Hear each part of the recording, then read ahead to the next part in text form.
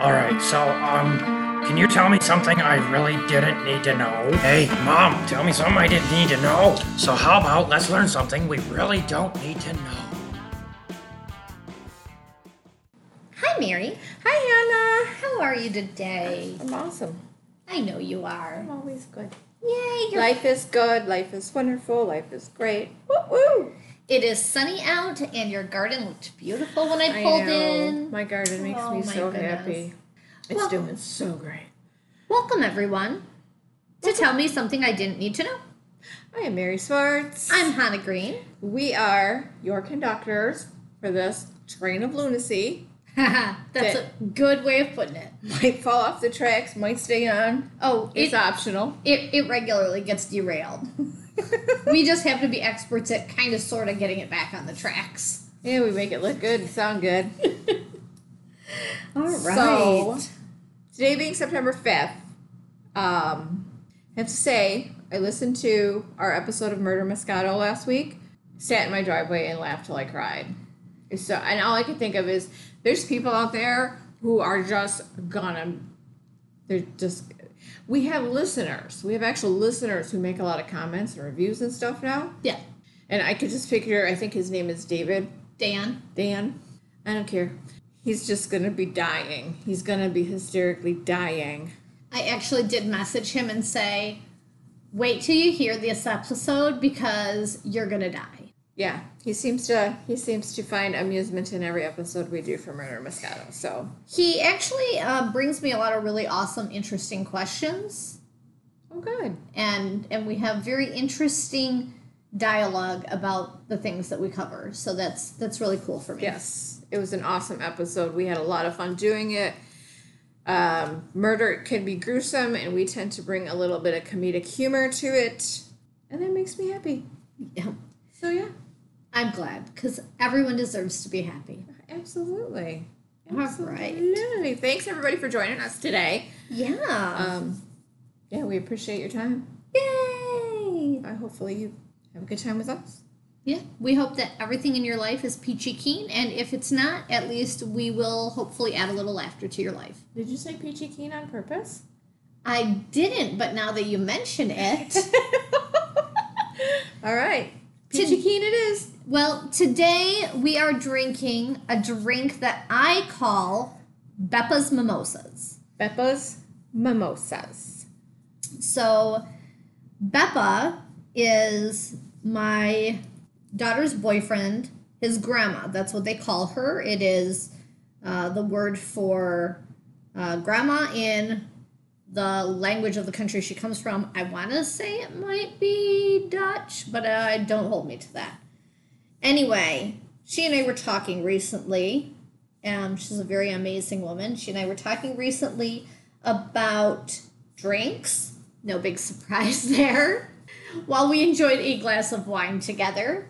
And she mentioned a drink that she had made for all the friends in her condo development while they were down in Florida, and this is it. Yay. So today we are drinking, we chose to use Verde, and we chose to use Peach Verde, which is a sparkling wine, and orange sherbet.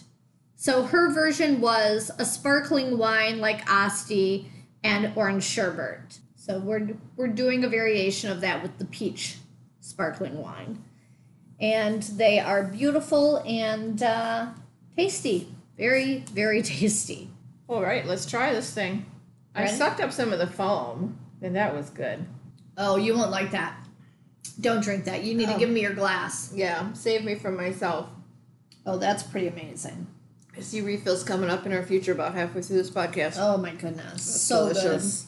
Good. Wonderful. Yay. All right, so Wednesday, September 8th, Murder, Mischief, and Moscato. Bite the bullet and shoot a fish. Apparently I came up with that all by myself. Because sometimes Mary has a hard time putting phrases together appropriately. Sometimes I take phrases and they don't belong together, and I kind of mix and match. I mix and match my phraseology. Hey. Johanna brings us the story of John DuPont, which was quite an interesting, mystifying. You don't generally think of well-to-do or rich people as having mental illness, but obviously that was not the case in this story. It's a good story. And another one, Bites the Dust Corner, is about Lisa Marie Purchase, 1983. Awesome. Yes. So that's amazing stuff coming up. Yeah. All right, September 5th. Yes. Be late for something day. I know people who are late for everything, so. Well, that's their day. This particular holiday aims to promote the positive parts of procrastination. Probably should have waited until like the 6th to tell you about this. Oh, all right. For example, those who focus more on spending quality time with customers and family versus being punctual, those kind of people seem less anxious overall. Mm-hmm. Yeah. Yeah. Because we stress on being on time. We stress when people are late. I hate being late. Me too. Hate it. So basically, you ditch the clock for the day, and another focus of the day takes a look at missed opportunities. Is it really too late to put that birthday card in the mail that you didn't send? Don't necessarily have to look at chores with a skeptical eye that day. You might not want to do it, but it never really is too late to get started on them. All that stuff you might have put off. And while you're being late for something, take a minute, stop and smell the roses. Slow down for a little bit. You have a hectic life. You are generally on the go. Oh, yeah. Stop and smell the roses, Hannah. Oh, hi, trust me, right now. It's called the drink in my hand. Enjoy the scenery. Take a couple extra minutes at lunch. Procrastination will definitely be worth it. I have to say, every Sunday lately, I have been, after I get out of work, I've actually been taking time to go have dinner with a friend. Good for you. And after dinner, we just hang out in the parking lot and talk until... The streetlights come on, you hear your mama calling. Yeah, exactly. And it's been lovely, so I absolutely agree. Yep. So it's okay that day to be late for something because you stopped to play with children, or you stopped to visit with a friend, or you stopped to take a walk in the park. Be sure to tell others on social media all about being late. Use hashtag National Be Late for Something Day as you spread the word. The Procrastinators Club of America was actually founded in 1956 by Les Wass, and shortly after the club's beginning, the committee actually designated September 5th as Be Late for Something Day. Well, for September 5th, I'm doing an International Day. Okay. I thought that you and I would really appreciate this day because it's kind of close to our heart. International Drink Your Lunch Day. No. International Support the Coffee Bean Farmers Day. No, but that is an awesome idea. We should start an International Day of our own. We should. Okay. September 5th is International Charity Day. Oh, okay, yes. Yes. This is originally an initiative to commemorate Mother Teresa's death that took off worldwide in 2012 when the UN declared it an international holiday. That's really cool. So they originally were honoring Mother Teresa's tireless work, but now it also provides a platform for charitable opportunities for every single person to participate in. There are a couple of different ways that you can, of course, celebrate International Day of Charity. Donate funds to a charity. Okay. Volunteer your time. For that first one, I would actually say before you donate monetary funds to a charity, do your research. Make sure that that money is actually going to the charity and not the board of directors. Find out how much of each dollar that is donated Yes. is used for their cause. Yes. I mean, every charity has some expenses they have to cover in order to be a charity. But it is important to find out how much of your money is actually being used. Yes, because it is sad. It is very sad. But when you do your research occasionally, you're going to find charities that literally pennies out of every dollar you donate goes to the actual charity that you think you're putting money into. And the rest of it is going to Someone's pocket. Yeah, exactly. Okay. Volunteer your time. Absolutely. And you may think that you don't have the ability to volunteer, that you don't have the necessary skills. You can volunteer almost anywhere. Our local dog shelter is regularly looking for volunteers to come play with the dogs or to walk the dogs. It doesn't require you to commit a lot of time. It can be a once a year thing. Yeah. It doesn't require a lot of physical or mental or emotional, output from you. Volunteer at the library to read to children. Volunteer at your local community garden. I mean, there's a lot of different places. Yes. Find what you like, what your passion is, what you would like to do, what you'd like to learn, and volunteer. That's a good suggestion. Absolutely. I actually volunteered for Habitat for Humanity one time, and I was really skeptical that I would actually be of any benefit to them. Dad used to do that. Yes, but Dad had a lot Dad had some construction skills. Yes, that isn't really me. However, I can swing a hammer, I can push a broom. There are things that I can do. Yeah. I can sand. I can, carry things. And You could be a gopher. There are a lot get of people what they things- need. Yep. You can volunteer at your local soup kitchen Yes. where all you do is just dish up food on plates for people, pass Yes. out rolls, clear off the table. There are so many opportunities out there and so many charities that really just need the help, and they're not looking for anything more than willing hands. That is very true. So, yeah. You can also choose to attend a charity event. There are a lot of them out there. There are auctions and fundraisers. There are, benefits at places like zoos and golfing events and all kinds of different charity events all around the world, all times of the year, where you can go and enjoy yourself, have an evening or a day out, and make a difference. So I also thought I'd share just a few cute little facts about charity. In a month, more than a third of Australians volunteer their time to a charity, and more than 2/3 of Australians donate money to charities, which makes Australia the most charitable country. On average, women are more likely to help a stranger or to volunteer their time or to donate money to a charity. Yeah. The average age of a United States charity donor is 62. Oh my God, that does not say anything for our younger generation. It doesn't, but I really feel like, having talked to so many of our younger generation, it's really becoming much more of a thing with them now. So I would not be surprised to see that this number drops age-wise, which is amazing. Well, it can start right here at our table. Yes, it can. Okay. 10% of all online donations in 2016 were $1,000 or more. Holy cow. Not too shabby.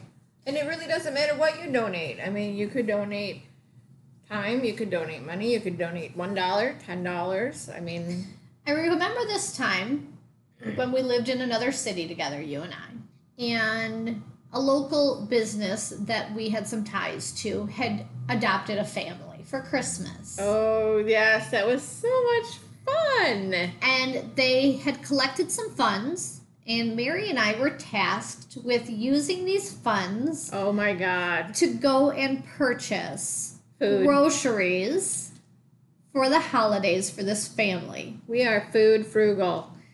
And we went to our local Aldi store, and we were able to completely fill the entire back seat plus the far back of a minivan with food and necessities for this family. And it was such an amazing feel-good moment. It is. A couple of years ago, I played Secret Santa to a very, very dear friend and his wife who had Alzheimer's, and I don't have to worry about him knowing because he doesn't listen to our podcast.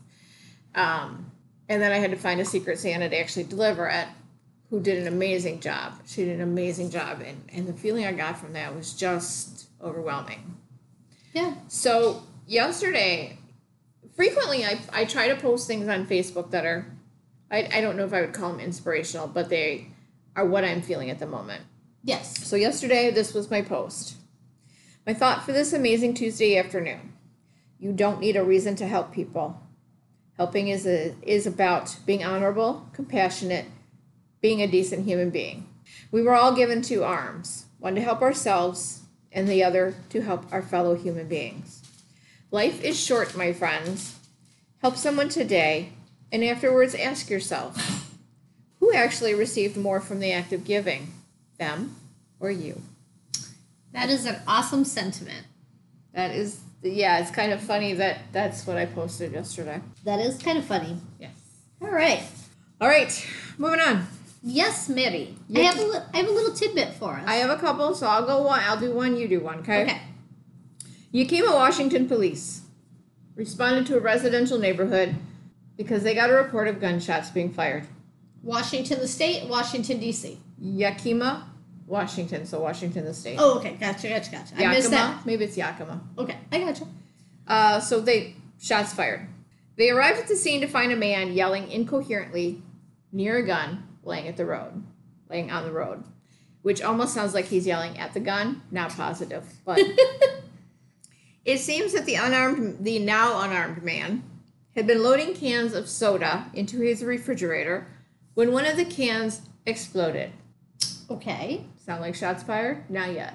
He responds by shooting his refrigerator. What? Why would you shoot your refrigerator? That is what the witnesses who saw this said. The man himself had a very different story, though. The people who were living in his basement, this is according to the man who shot his refrigerator. Keep that in mind. The people shot his refrigerator, No, or the he man did? shot the refrigerator. This is his portion of the Got story. you. Okay. The people living in his basement wanted to kill him, and they fired at him first, and he simply returned fire. Apparently he's not a good shot because he shot his refrigerator. His story doesn't hold a lot of weight when you find out that there's no one actually living in his basement. Doesn't hold a lot of soda either. Also doesn't hold a lot of weight when you don't have a basement for people to live in. Oh my god. He's arrested on charges of unlawful possession of a firearm and unlawful discharge of a firearm. And when officers asked him where he got the gun, he said, I found it. It was a gift from the people who lived in his basement. Absolutely, as they were shooting at him. I love telling you things because I always get those, oh my god. A woman in Belgium. I like Belgiumese people. Well, this woman in Belgium, she has a broken heart. It happens. Not usually like this, though. Okay. She has been banned from visiting the chimpanzees at the local zoo. Only the chimps? It says the chimpanzees. But she can go to the rest of the zoo. I don't know. Okay. She developed a close bond with one of the chimpanzees, which zoo officials have said is preventing the primate from bonding with the other chimps. Okay. Now, I'm not going to name the woman because I just think that that's sad.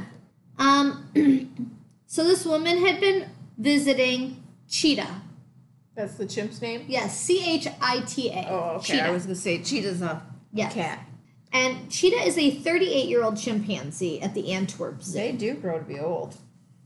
She has been going to visit the chimp every single week for 4 years. Okay, that doesn't sound extreme. The woman claims that she and Cheetah have forged a strong friendship. She told a local reporter that I love that animal and he loves me. Sound a little off?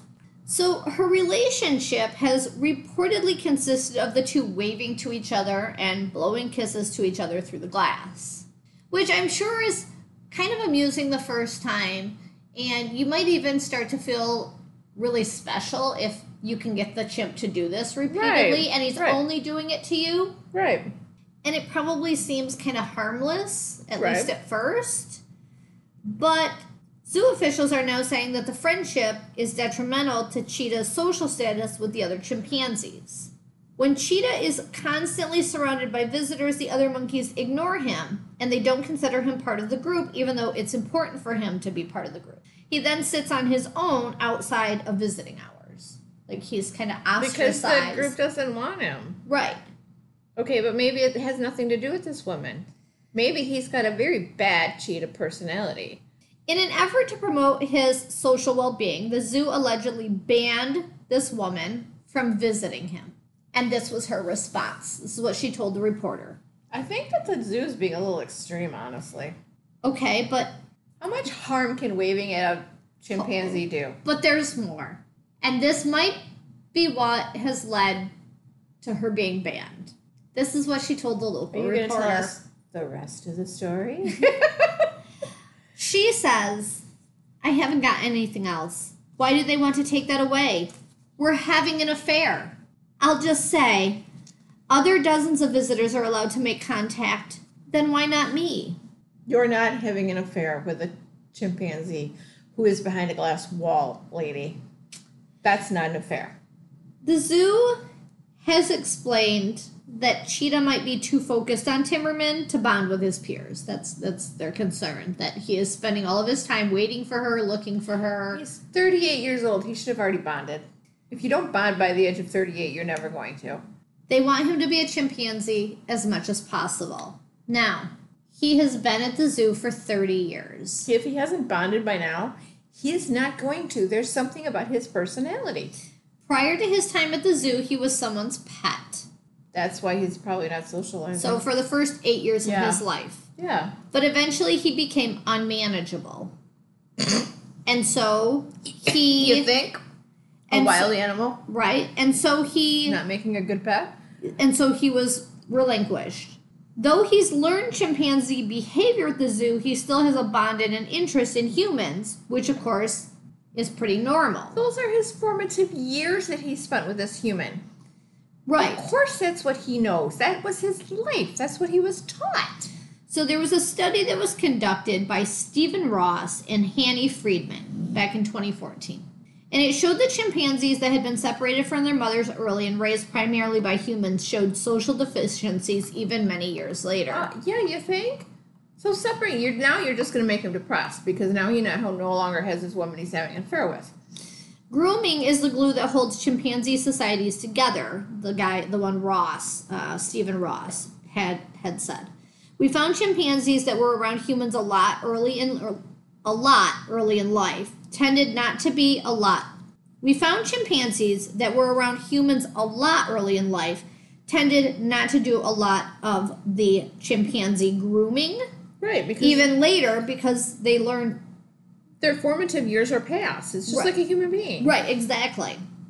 So even after they've learned to live with other chimpanzees, they're not good at maintaining the social bonds. Right.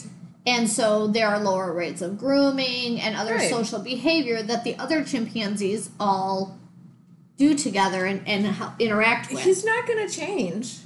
He's not going to learn to socially bond with these chimpanzees. They're never going to accept him. So it says, sadly, Cheetah may always struggle to bond with his peers. Hopefully, handlers at the zoo can help him learn to adapt to a life with his fellow primates. I don't know that banning just one single woman from interacting with him is No. going to change this. I think you've exacerbated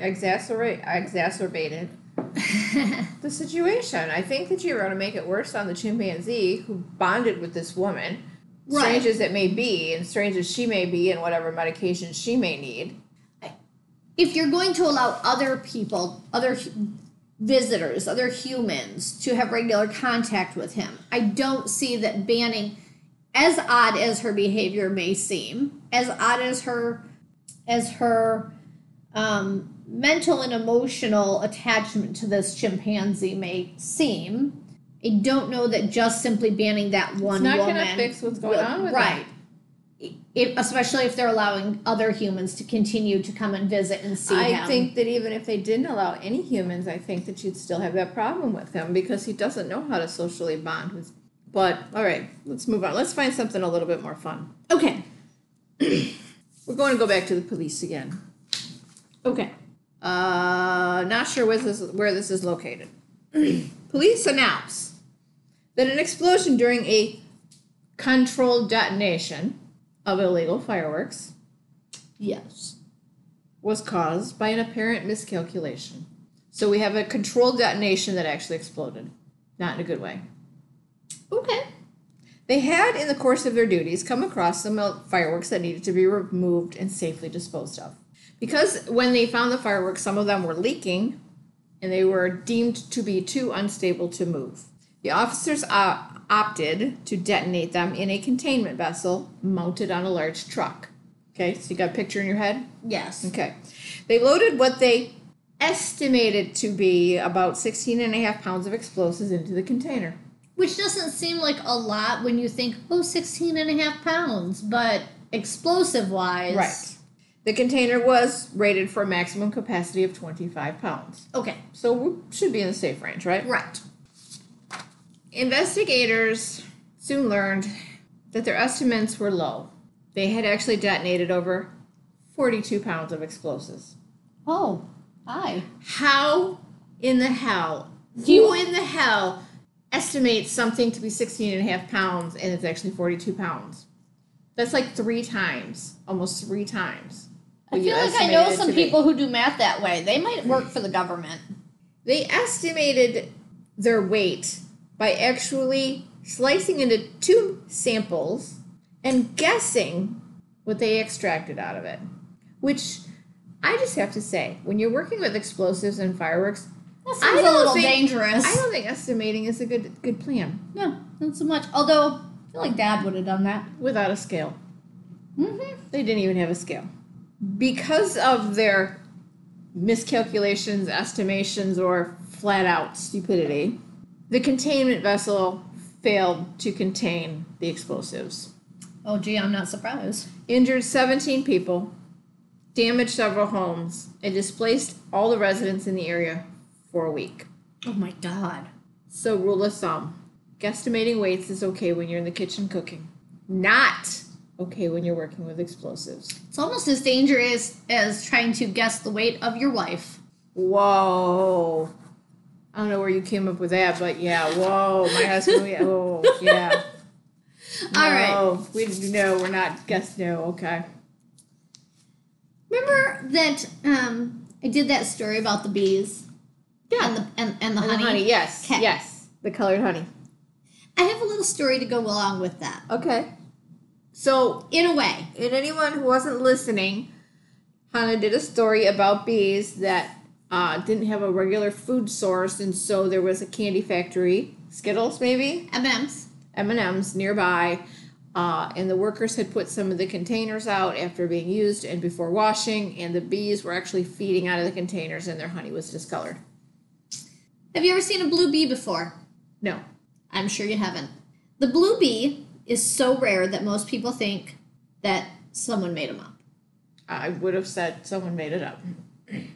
They're a real thing, and in a really, really awesome turn of events, the blue bee has returned from near extinction. Oh, yay! This rare bee has now been found in Florida, nearly 4 years after it was last seen. The blue calamintha bee, with its beautiful indigo coloring, was once discovered back in 2011. Now, this blue bee collects pollen by bobbing its head against the flowers to dislodge the pollen, which is something that other bees don't do. So I just thought it was really, really interesting, and I wanted to show you a picture. Ready? Mm-hmm. Oh, that's super cool. I love that.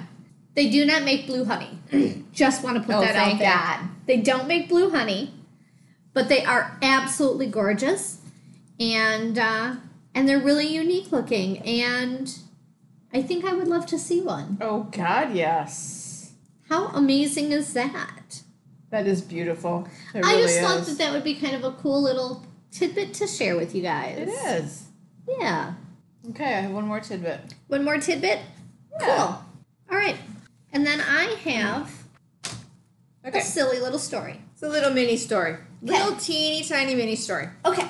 This story dates back to February 9th of 1896. Oh, my. President of the Board of Commissioners, who's running the New York City Police Department, Okay. declares war on banana peels. What? President summons the captains, the sergeants, the roundsmen from a number of various police precincts around. They have this big meeting, says what he has to say, and he makes it very clear that they have to do something regarding the prevalence of banana peels on the streets of the city's east side. This is a problem. He points out people tend to slip on banana peels, and then they fall. I would just like to say that slipping on banana peels has not been the issue in my adult life that I once thought it would be. Because when I was a Because child... this man I was just gonna took care say- of the problem for you, so we don't have to worry about it. When I was a child, I was sure that this would be a thing. I would have to watch out for banana peels as an adult because, Yeah. they're dangerous. Yes, they are. I'm so glad this man was on top of it. Yes. His complaint wasn't just limited to banana peels, though. He also requested that all the policemen work to keep the streets clear of apple skins, potato skins, and any other similar produce byproducts, because apparently they just threw it out in the gutters, ended up on the street. Right. Which, I mean, if they were wet and soggy, I can see how they might, they start to decay. They could be a little on the slick side. Yeah, but if nobody ever cleans them up either, then you end up with a lot. And that would be disgusting. So this followed a complaint that was made by Colonel George Waring Jr., who was hired by the city in 1895 to deal with its intolerable sanitary conditions Yeah. in New York City. The streets were covered in horse manure, urine, the carcasses of horses were prevalent, and garbage was piled knee-deep on the streets. That is unbelievably disgusting. They didn't really have garbage removal. I know. I'm just like the horse carcasses and the knee deep Yes. part kind of got me. I mean, Like, if oof. you own a horse and it dies while you're working, as a business person, you don't really have the means to move the horse because your mode of transportation is now laying on the street. So you just walk away from it. Not your problem anymore. Ugh, gross. So, through both regulations and an army of street cleaners, Colonel George Waring was able to get the streets cleaned within a year, and he wanted to keep it that way. All right. There's already a law on the books to do this. It read in part, any part or portion of any fruit or vegetable or any other substance which, when stepped upon by any person, is liable to cause or does cause him or her to slip or fall, shall be deemed guilty of a misdemeanor. The fine for violating this law ranged between $1 and $5. Which back then was A lot of money. A lot of money. That's a very significant fine in the 1800s. Even worse, along with your fine, you can receive 1 to 10 days in jail. Okay. The law also required every vendor who sold produce to post in big letters a copy of this ordinance. Okay. The president of the Board of Commissions realized that the law was difficult to enforce, but he requested that officers do their best in their attempt to do so. Okay. Okay? So that's kind of what started the whole garbage keeping off the street thing. Right. Yada, yada, No yada. littering. So, who was this man who had the audacity to ask that garbage be kept off the streets of New York City? I don't know. His You said friends? his name was Waring. No. Oh. No. Colonel George Waring is the guy that took care of it. Oh, okay. The president of the Board of Commissioners who was running New York City. Oh, okay. He's the one that went all the people and said, this has got to stop. Gotcha. Okay. Two separate people here. His friends called him Teddy. Was this Teddy Roosevelt? His parents had named him Theodore Roosevelt Jr. That's very interesting because he actually he makes a slight appearance in my story too. Oh my gosh! Yes. That's funny as hell. It is. That is super funny. It is. All right. You have anything else little for us? No. Okay. Nope. We're at a good point for you to tell a story.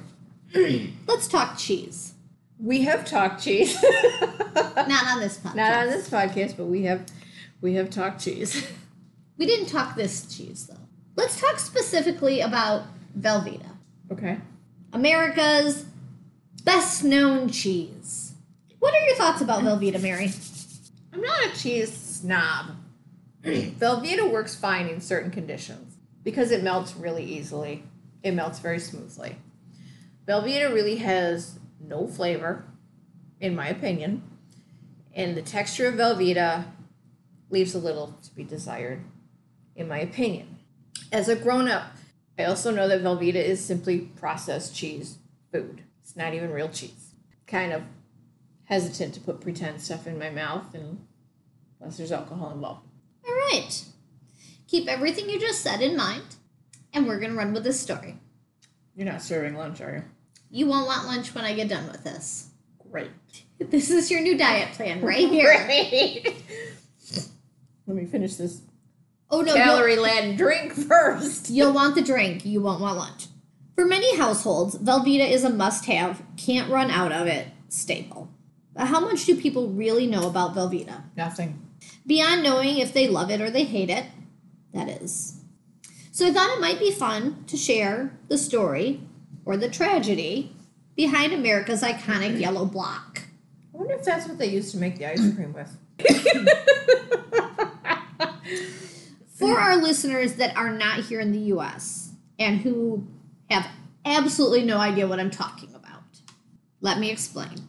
Velveeta, which is produced by Kraft Foods Company, is a rectangular yellow block of soft, squishy cheese product that has a slightly strong, salty, tangy flavor.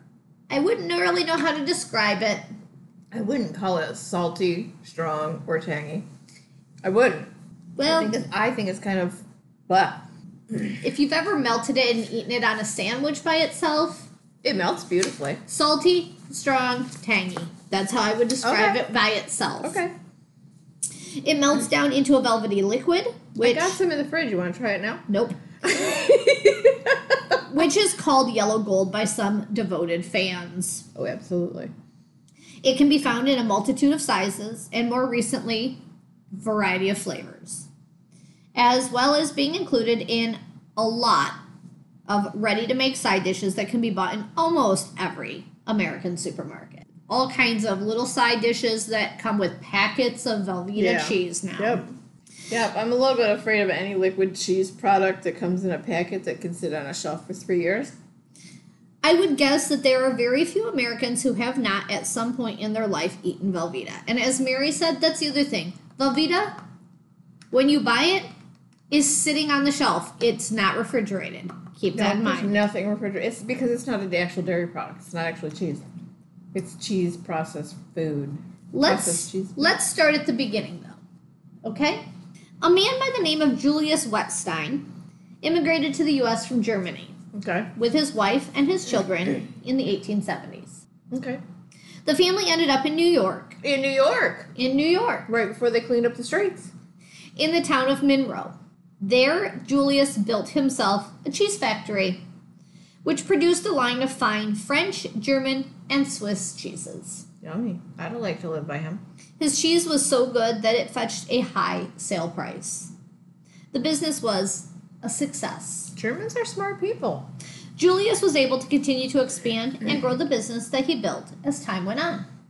Unfortunately, though, Julius's wife Matilda began to suffer from declining health, and eventually the decision was made that she would return to Germany, taking their 4 children with her, while Julius stayed behind to find a buyer for his successful cheese factory.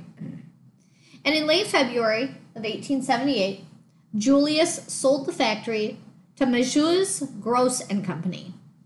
Julius stayed in New York until May, helping the new owners with the transition before returning to Germany to reunite with the ones he loved. For the price of $16,000, the new owners had received a 2-story house, a 2-story factory, a barn, 2 carriages, a truck, a horse, all of the business equipment, Well, if you buy a business, you should get the equipment. and a cheese formula known as fromage de brie. Fromage de brie. We all know it as. That was my French accent. We all know it as brie. Oh, okay. Okay. Most of us are familiar with brie. Okay. The new owners, a group of 3 men, ran the cheese business for the next 6 years. They did just fine, but in 1894 they sold the company, complete with the formulas, including a few new formulas, to Adolf Toad and Ferdinand Wolf. Toad and Wolf. There's a joke in there somewhere. There's a joke in there somewhere. They sold the business for $25,000. Okay. Which, I mean, you think about it, in 6 years, they made money off the business and then sold it for an additional $9,000, Yeah. which back then was an incredible amount of money. Yeah, they did well. In 1898, a 21-year-old Swiss cheesemaker by the name of Emil Frey was hired to work for the cheese company by the new owners. By the new owners. Yep. Emil was the son of a cheesemaker, and he had recently come to the U.S. with his father. Adolf Toad, also owned a delicatessen. He was frustrated that the cheese that he would order would spoil in transit while being shipped to the U.S. due to a lack of proper refrigeration. This is the dude that just bought the cheese factory. Yes, but he liked this one particular cheese that wasn't made at the cheese factory. Oh, okay. He liked a cheese that came from overseas, and he would have it shipped, but a lot of times it would spoil He in should learn transit. how to make it in his factory. So he challenged his cheesemakers to come up with a domestic Bismarck cheese for him. That was the cheese that he liked. Young Frey took the challenge to heart, and he spent the next couple of years experimenting with different formulas, trying to come up with a cheese that would meet the requirements of his boss. Okay. His efforts were met with success. What Frey came up with wasn't what he had been aiming for, but it was something amazing nonetheless. Frey invented a gold-crusted, soft-ripening, spreadable cheese. He sent it over to Toad at the delicatessen, which he did with every new batch of cheese that he came up with. Right. And Toad ordered Frey to quit trying to imitate the Bismarck cheese. Instead, he wanted him to focus on this latest formula. The cheese had become an instant hit. Wow. Much more popular than even the Bismarck cheese, which had been in high demand already. Frey's new invention was eventually named Liederkranz, after a famous New York singing society, which included Theodore Roosevelt. Oh my god! Okay. Liederkranz actually translates to Song of the Wreaths, an odd name for cheese if you ask me. Liederkranz became a high-demand item almost overnight and could be found served in many high-end restaurants and hotels across the U.S. Sadly, though not uncommon, the owners of the cheese factory weren't really good businessmen. Despite the success, the cheese company went into foreclosure. That's sad. It is. The business and the property were then purchased from the bank by Jacob Weisel. He was a New York City wholesale grocer. He and his family would turn the cheese factory back into a success. For the next 38 years, Wow. the Weisel family guided the business from one success to another. By May of 1915, the factory was shipping more than 1 ton of Liederkranz per day. All across the U.S. Shit. Yeah, for real. All across the U.S. and even to other countries. Wow. Wow. The Weisel family opened a second factory in Covington, Pennsylvania. Good for them. This factory focused mainly on producing Swiss cheese wheels. But there seemed to be a problem. Too many of the cheese wheels were broken or misshapen and couldn't actually be sold. That's a lot of money and product to waste. So what could they do with that? How do you break cheese wheels? I don't know. But remember that back then cheese was probably not quite the, I don't know. Just go with it. Okay. Just go with it. I don't know. I don't understand. I'd have tried to figure out what was going on, that it was happening, but I'm not like everybody else. Okay. So, they didn't want to waste the cheese. Okay. So Don't blame 'em. what can they do with it? Shred it. The unsellable cheese was shipped back to the Monroe factory in New York, where Weisel tasked Frey with finding a solution. Frey spent the next couple of years tinkering with the broken Swiss cheese, often at home on his own stove. You do realize you brought Swiss cheese back Stop. into this story. Stop.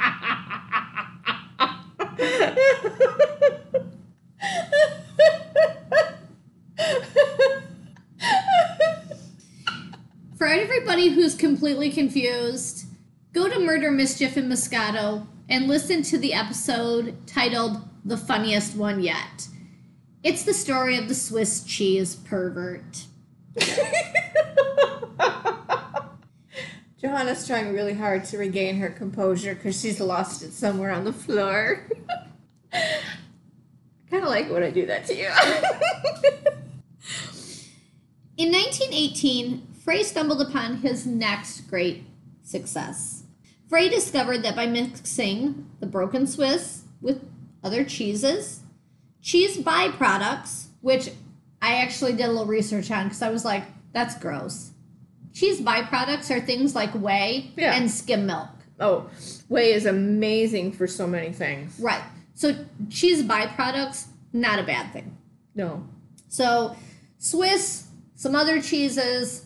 Yeah, anytime you make cheese, you get whey. Right. So some cheese byproducts. And then he added sodium citrate. And he discovered that by mixing all of these things together on his stove, he could create a velvety, smooth product that melted down into a perfect liquid that didn't separate. So for anybody who's ever tried to melt real cheese down, you know that it can end up being kind of a gloopy, oily mess. Yeah, it doesn't usually melt well. Yeah, a lot of cheeses do not melt well. Well, here was the trick. The sodium citrate changes the state of the casein, allowing it to form something more soluble and resistant to heat without allowing the cheese to break down completely.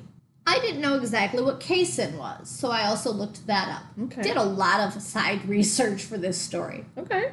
You learned a lot of things. Casein is the protein that makes up about 80% of any animal milk, specifically cow milk. Okay. He called his new success Velveeta. It's always been called Velveeta? Velveeta, that is what he named it in 1918. Wow. Because of its velvety 103 texture. years ago. And, again, instant overnight success. Took him years to get there, though. In February of 1923, Velveeta production was split off into its own company. It was called the Velveeta Cheese Company. Both companies were successful for a while. The general manager, Max Schaefer, had become the driving force behind the success of the cheese companies. With his help, not only had the two cheese companies thrived, he had also helped to establish the Monroe Racetrack and the Monroe Driving Park Association. He was helping build up the town. He was making the company successful. Awesome. Tragically, Max Schaefer was killed in a car accident in 1925. And following his death, Monroe Cheese Company made the decision to close both of their existing factories in order to move the businesses to Ohio, where milk production was plentiful and cheap. In 1927, the Velveeta Cheese Company was sold to Kraft Foods, who still owns it today. Yeah. In 1929, the remaining half of the business that was known as Monroe Cheese Company was bought out by Borden's. Liederkranz remained popular for several more decades until production was ceased in 1988. In 2010, a Wisconsin company resurrected the cheese recipe and began production. So you can buy Liederkranz again. Oh, cool. Emil Frey continued to work for Borden's as general manager until he retired in 1938. He passed away in 1951. In the late 20s and the early 30s, Kraft marketed Velveeta as a healthier cheese option. Well, hold on, wait. Remember, back then, though, it was made with real cheese and whey and milk. That is true. Okay, that is true. It was actually marketed toward women who wanted to watch their figure. Okay. During the Depression, milk was expensive, but Velveeta wasn't. It was marketed as an affordable and healthy way to keep your family fed. In the 1930s, the American Medical Association declared Velveeta to be a family-friendly, super nutritious goodness.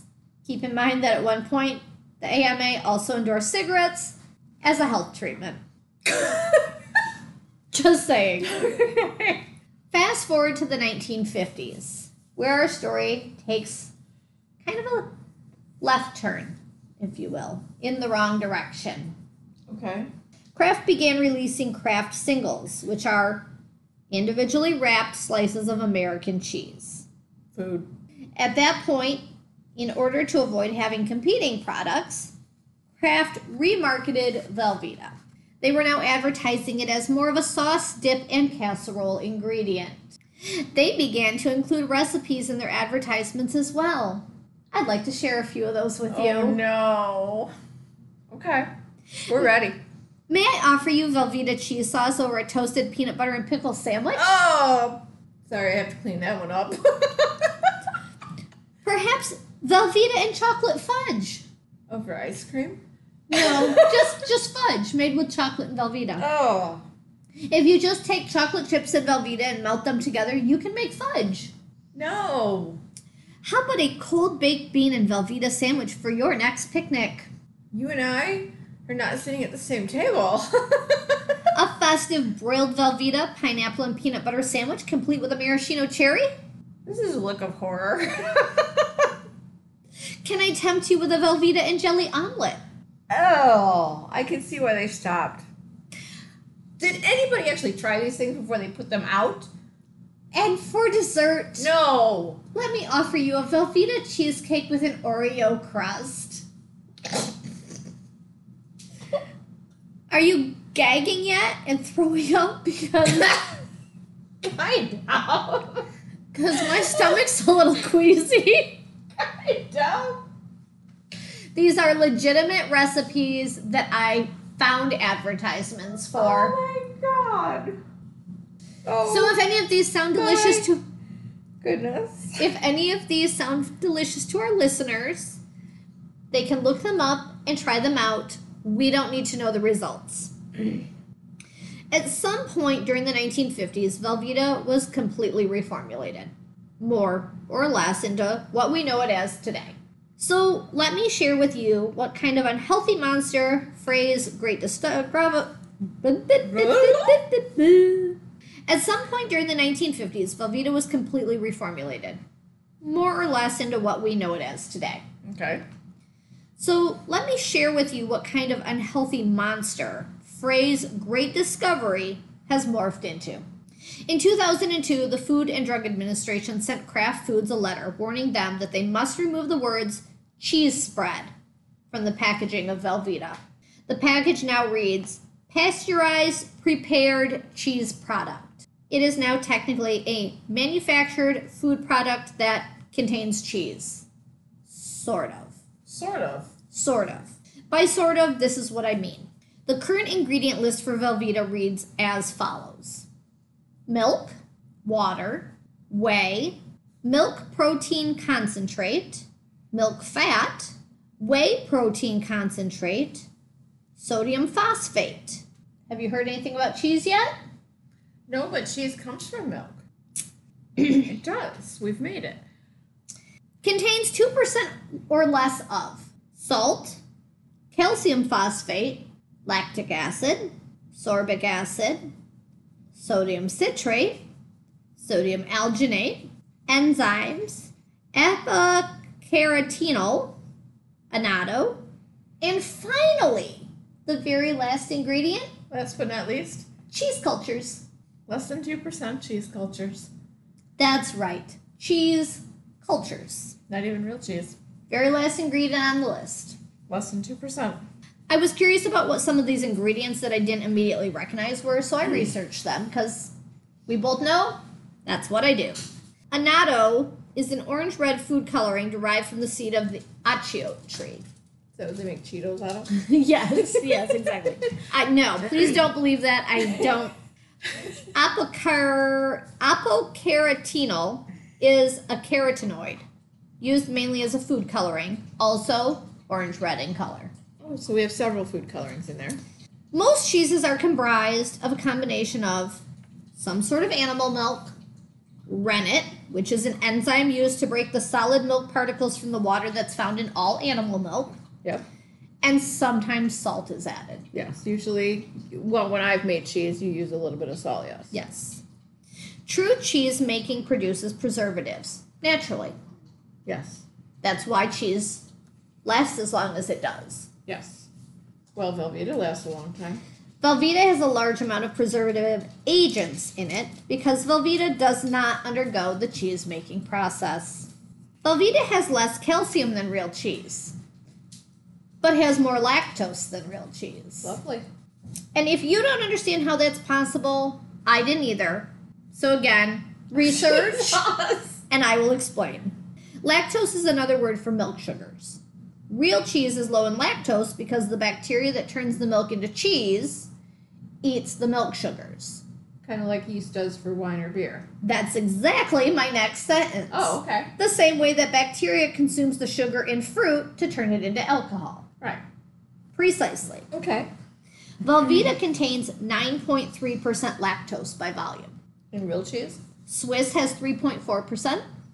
Parmesan has less than 3%. Roquefort, 2%. Munster has less than 2%. So Velveeta has 3 times as much as the rest of them, minimum. Stilton has just 0.8% lactose. I bet that's some crumbly cheese. Velveeta contains more lactose than milk does. Milk ranges from 4.8 to 5.2%, depending on the milk. Right. Velveeta is closer to evaporated milk, which contains 10% lactose. Damn. The common 1 pound block that Velveeta comes in. It's the typical size you buy, that most people would buy. Okay. It's 16 servings. Each serving is 80 calories. 50 of those are from fat, including 6 grams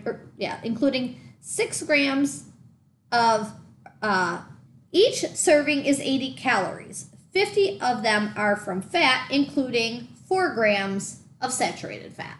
3 grams of carbs. 2 grams of the carbs are from sugar. Each serving contains 410 milligrams of sodium in a 1 ounce serving. Jesus. That's a lot of sodium. If Velveeta is your guilty, or not so guilty, pleasure, know that you may not be eating what you think you're eating. We all grew up calling Velveeta cheese. Oh, yeah, we did. It's like everybody else we knew. Yep. It was Velveeta cheese. And if you can no longer stomach the thought of putting this uncontaminated by cheese food-like product in your mouth, but you still crave it, just know that there are some really good recipes online for making your own homemade Velveeta that you won't regret. They're actually not difficult to make. No, cheese is fun. Well, and this you're taking cheese and some sodium citrate, which is easy to obtain, Yeah. and yeah, it's really not. For me, I am going to tell you that I will not miss Velveeta in my life. I am not even remotely sad to be so informed now, but I will say that I am sad that Frey's greatest invention became such a Frankenstein freak of a product in the name of profit. Wow. Yeah, good story. Yes, Velveeta started out as a really amazing product, and now it's... I'm not even sure how many molecules away from plastic it might be. Not very many. All right. On a side note, Yeah. just got a message from a listener. Yes. Back on August 25th, our episode for Murder, Mischief, and Moscato, Hannah always does a national event. Yes. Do you remember what your national event was? I am sure I can tell you. It was Amelia Earhart. Oh, okay. And what a fascinating, badass woman she was. Oh, absolutely. Amelia Earhart did part of her schooling in Pennsylvania. I did not know that. Our Grandma Rose said she knew her. Oh. That would have been some fascinating stories to hear. Yes, it certainly would. Sadly, you and I never got to meet Grandma We never got Rose. to meet her. Nope. She But that passed away before either one of us was born. Yeah. And I know that when she passed away, that most of our siblings were fairly young. Yeah. But yes, our listener just told us that our Grandma Rose knew Amelia Earhart. How awesome is that? No. See, you just never know what this podcast will add to your I know, life. and she's over here giving me a dirty look because I'm checking my phone. And I've got amazing shit to share. Well, of course I'm giving you dirty looks because, you know, we don't use our phones while we're recording. No, not generally, we don't. No. Alrighty. I have all kinds of notes for this episode. Yeah? Yes, it'll be fun. All right. So- You have a little story for us? Nope. No? We are over the 1 hour mark, so Oh, my goodness. I Okay. know. So we're just going to stop there. We're going to Sounds call it good. good. We had a lot of good tidbits. We An did. amazing story about, we all knew Velveeta was not real cheese. Well, you know, here's the thing. We have listeners all over the world. Oh, yeah. So, I don't... And people are going, you people put that in your mouth? I mean, because we do. We have listeners all over the world now. Like, We do. And unfortunately, there are a lot of things allowed on the shelves in America, in the U.S., that are not allowed to be sold anywhere else on this planet. yes, because the United States is stupid. We literally, we are. We are stupid. We will put shit on the shelves because someone pays us or pays someone really big bucks to allow them to put it on the shelf, even though it's not good for us. It's Well, detrimental. Well, and the other thing is that just because each of those products by themselves might not be terrible for you, when you put them all together, it doesn't mean that it's good for you. No. You know, baking soda isn't bad for you. Vinegar isn't bad for you. Put them together, they're explosive. Yeah. So That's gas from hell. So Here, drink this. Open up wide while I dump a tablespoon of baking soda in you. It's a live volcano. We're doing a live show that day. Oh, you can be the receiver because it's not going in me. But You know what? We'll use an American off the street. We'll give him $5. oh God, let's not, because we're not into abusing people. Anyway, I really wanted to do this story. I actually started out to research something entirely different. that's how it frequently happens. And this is where it ended up. So That's you're how welcome. It frequently happens. You're welcome. And if you never eat Velveeta again, I don't feel bad. Thank you to everybody who stopped by, shared part of your day with us, lent us your ear, listened to our silliness, and maybe learned something you really didn't care to learn.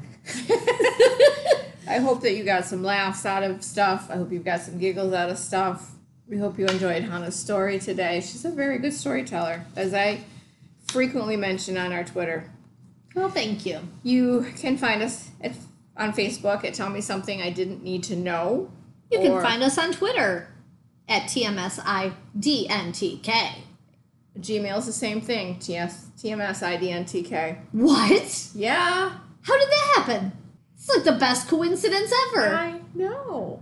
We are very open and we very much welcome any suggestions, comments, ideas. If you have a strange story, a strange tidbit, send it to us. We'd be glad to share it on air and we will give you credit. I love it when our listeners send us stuff. I really do. Please do not send us your Velveeta recipes. We don't. We want have enough them. of our own.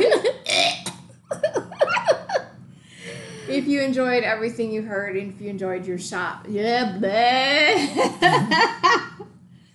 you enjoyed your short stop with us today, Feel free to follow us. give us a rating and a review because it does help. It helps us and it helps others find us. Yes, it does. And you can find us pretty much obviously anywhere you're listening to your podcast at because we are everywhere. So if you have a friend that you want to recommend us to who doesn't listen on the same platform you do, they can probably still find us. Yes. If you're interested in cross advertising, hit us up.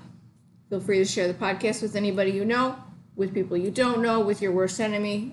We don't really care. We're not picky. Just share us. That's right. Anything else? I have a final thought. Huh? Here's a final thought. What is your final thought? Would you like some cheesecake? Have a great week, guys. Bye. Bye.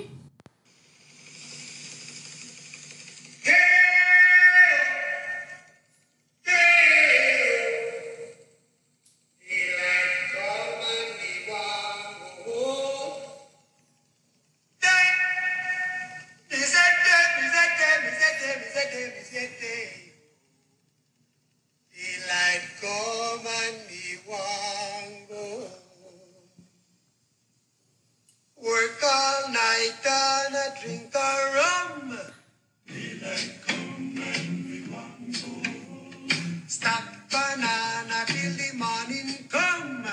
Daylight come and we want go. Come, Mr. Tallyman, tally me banana.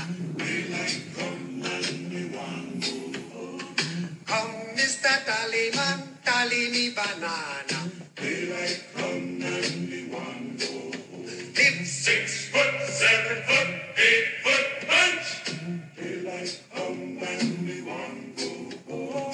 6 foot, 7 foot, 8 foot punch. Daylight come and we want go. Day is a day. Oh. Daylight come and we want go. Day is a day. Is a day. Is a day. A beautiful bunch, a ripe banana. Daylight come and we want go. Hide the deadly black tarantula. Daylight come and we want go. Live 6 foot, 7 foot, 8 foot punch. Daylight come and we want go. 6 foot, 7 foot, 8 foot punch. Hey, he's a day. Oh. Hey, he's a day. He's a day. He's a day.